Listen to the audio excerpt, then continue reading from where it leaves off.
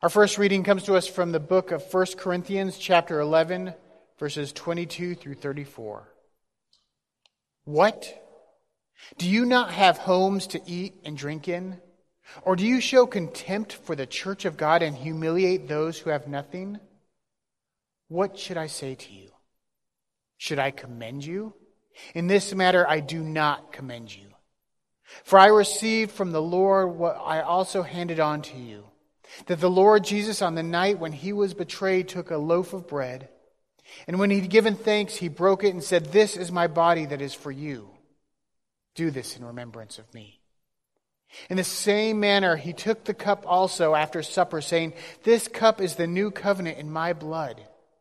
Do this as often as you drink it in remembrance of me. For as often as you eat this bread and drink this cup, you proclaim the Lord's death until he comes again. Whoever therefore eats the bread or drinks the cup of the Lord in an unworthy manner will be answerable for the body and blood of the Lord. Examine yourselves, and only then eat of the bread and drink of the cup. For all who eat and drink without discerning the body eat and drink judgment against themselves. For this reason, many of you are weak and ill, and some have died. But if we judged ourselves, we would not be judged. When we are judged by the Lord, we are disciplined so that we may not be condemned along the world. So then, my brothers and sisters, when you come together to eat, wait for one another. If you are hungry, eat at home, so that when you come together, it will not be for your condemnation. About the other things I will give instructions when I come." This is the word of the Lord. Our second reading today comes to us from the Gospel according to John, chapter 6, verses 35 through 51. Jesus said to them, "I am the bread of life. Whoever comes to me will never be hungry, and whoever believes in me will never be thirsty. But I said to you that you have seen me and do not believe. Everything that the Father gives me will come to me, and anyone who comes to me I will never drive away. For I have come down from heaven not to do my own will, but the will of him who sent me. And this is the will of him who sent me, that I should lose nothing of all that he's given me, but raise it up on the last day. This is indeed the will of my Father, that all who see the Son and believe in him may have eternal life, and I will raise them up on the last day." Then the Jews began to complain about him because he said, "I am the bread that comes down from heaven." They were saying, "Is not this Jesus, the son of Joseph, whose father and mother we know? How can he now say, 'I've come down from heaven'?" Jesus answered them, "Do not complain among yourselves. No one can come to me unless drawn by the Father who has sent me, and I will raise that person up on the last day. It is written in the prophets, and they shall be taught by God. Everyone who has heard and learned from the Father comes to me. Not that anyone has seen the Father except the one who is from God. He has seen the Father. Very truly, I tell you, whoever believes has eternal life. I am the bread of life. Your ancestors ate the manna in the wilderness, and they died. This is the bread that comes down from heaven, so that one may eat of it and not die. I am the living bread that came down from heaven. Whoever eats of this bread will live forever, and the bread that I will give you for the life of the world is my flesh." This ends the reading of God's holy word. May God have many blessings to the hearing of it. The grass withers and the flowers fade, but the word of the Lord endures forever. Let us pray. Gracious and loving God, we've come into your house and gathered in your name to worship you. Enable us to hear your call in our lives. May the words of my mouth and the meditation of our hearts here together be found pleasing and acceptable in your sight. Our Lord, our rock, our Redeemer. Amen. Friends, this summer we've been looking at heroes, superheroes, and heroes of faith, and what traits they have that we can embody so that we could be heroes of faith. Now, I've kind of pulled an audible on this sermon. When I planned out this sermon series back in March or April, I could have sworn I looked ahead to the fall and planned out and tried not to duplicate what the narrative lectionary is going to be giving us. But then I saw that the lesson planned for today is also planned for 2 weeks from today. So I had to switch it up a little bit. As I was preparing this sermon, I was thinking of the Marvel superhero movies. And if there's anything that Marvel has done that's changed things, is they have entered into post-credit scenes. The credits start to roll, and then they'll show a scene that's either funny or teases the next movie. And they'll have 2 or 3 different scenes, and it's a great way to get you to stay through the credits. So let's be honest, usually when a movie ends, you either turn it off or you get up and leave the theater. But now almost every movie Heather and I go see, she leans over and goes, do we have to stay through the credits? And instead of reading the credits, I'm Googling. I'm like, yes, we do. And the first big Marvel movie was The Avengers. It's when all the superheroes came together. And I love the post-credit scene that they had. Because after the superheroes save the world, they save New York City, they fight off the alien invasion, it shows them in this little hole-in-the-wall restaurant eating shawarma. They just get together and they go out for dinner. They fought this huge battle and now they're hungry. And I love that because we don't ever see our heroes eating or drinking unless something terrible is going to happen or it drives the plot forward. And it's not because heroes don't eat or drink. It's because eating and drinking is boring. We really don't want to go to a movie and sit there and see Batman passing the meatloaf to Superman or see how quickly the Flash can finish his green beans. But heroes need fuel. Heroes need to be fed. Heroes need to be sustained. Heroes need to eat. And while superhero movies might not show that, the Bible speaks to it time and again. Think of Moses leading the Israelites through the wilderness. And the Israelites complained, we are so hungry. At least when we were slaves in Egypt, we had food on our plate. And so God sends manna from heaven. God sends quails to feed the Israelites. Think of Elijah gathering with the widow and making bread for her out of her last bit of oil and then being sustained by it. Think about Jesus, who went to so many feasts and so many meals that his critics called him a glutton and a drunkard. Think of Jesus feeding the 5,000 and not talking about spiritual things, but just making sure that they were fed.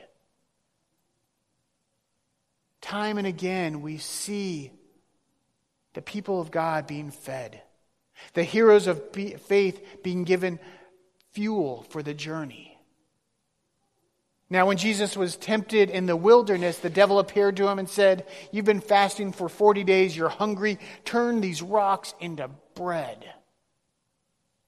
And Jesus responds, one does not live by bread alone. So we need fuel, but we also need fuel to drive us forward. We need spiritual fuel, emotional fuel, something to move us forward. We see this with Moses, who is driven by delivering the Israelites to the promised land. We see Isaiah, who's transformed by his vision of God. We see Jonah, who's driven by his fear of being eaten by a fish again and finally given in to following God's command. We see Paul, who had a vision of Christ appear to him on the road that so transformed him that he went from persecuting Christians to creating churches throughout the Mediterranean. We don't live by bread alone, but we do live by bread. We need emotional, spiritual fuel. We need physical fuel. And those are combined in the Lord's Supper. Those are combined in the sacrament of communion. Paul, in today's first reading, is writing to the church at Corinth. And if you haven't read 1 Corinthians, the church at Corinth was a mess. They fought about everything. They fought about who was better because who was baptized. They fought about who was sleeping with who. They fought about who had the better spiritual gifts. And they fought over communion. And that's what today Paul is chastising them over their approach to communion. See, the church of Corinth was a seaport city. So they had very wealthy traders and they had very poor people that worked the docks and were laborers. And these people came together in the church. The church would meet in a home big enough to house everyone, so it's probably one of the more wealthy people's homes. And they would gather together for a meal where they'd celebrate communion and talk about God.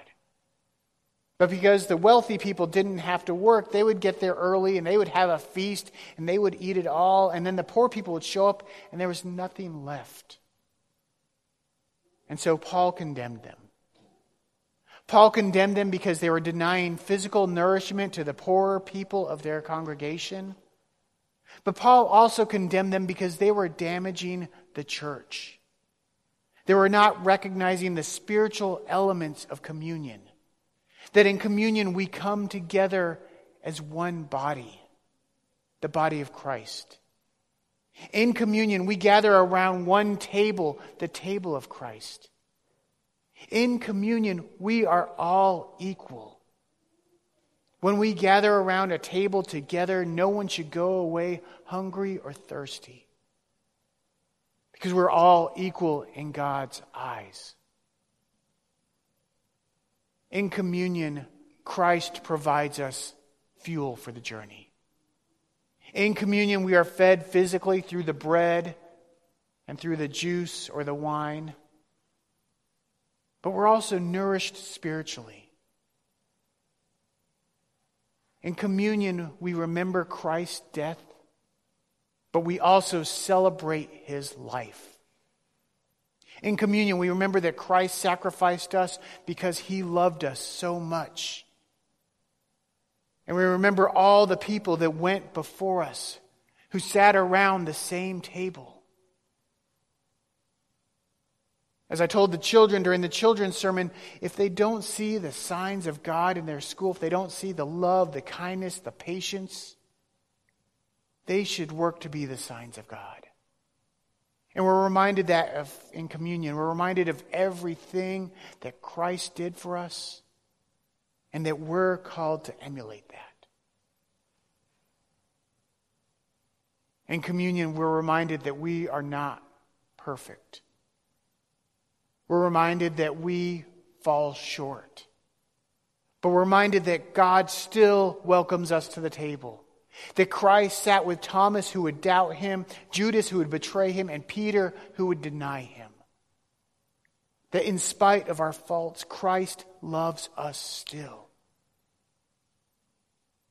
And that builds us up, and that nourishes us. There's a great scene in Lord of the Rings, the Fellowship of the Ring, the first movie of the trilogy. If you're not familiar with it, it's a band of heroes that set out to destroy the one ring of evil. And it's mostly heroes like you think of, archers and swordsmen, and 4 hobbits, which are little short people. And Merry and Pippin, 2 of the sidekick hobbits, are walking along, and they stop and they set out their blanket and they sit around it. And one of the heroes turns and goes, "What are you doing?" He said, "Well, we're having breakfast." And the hero says, "We've already had breakfast." And the hobbit replies, "Well, what about second breakfast?" And the hero just mutters his head, and then another hobbit says, "I don't think he knows second breakfast, or elevensies, or lunch, or supper, or dinner," and lists through any of the 7 different meals that hobbits ate. Merry and Pippin, the hobbits, knew that we need fuel for the journey that we've been called on. That we need something to sustain us. Whether it's going out to shawarma with Captain America and the Incredible Hulk, whether it's sharing second breakfast with some pint-sized hobbits from Middle-earth, or whether it's gathering around the Lord's table, where we receive both physical nourishment in bread and cup, but more than that, we are reminded of God's love for us and what our calling should be. And as heroes of faith, that is what nourishes us as we continue on the journey that God has called us on.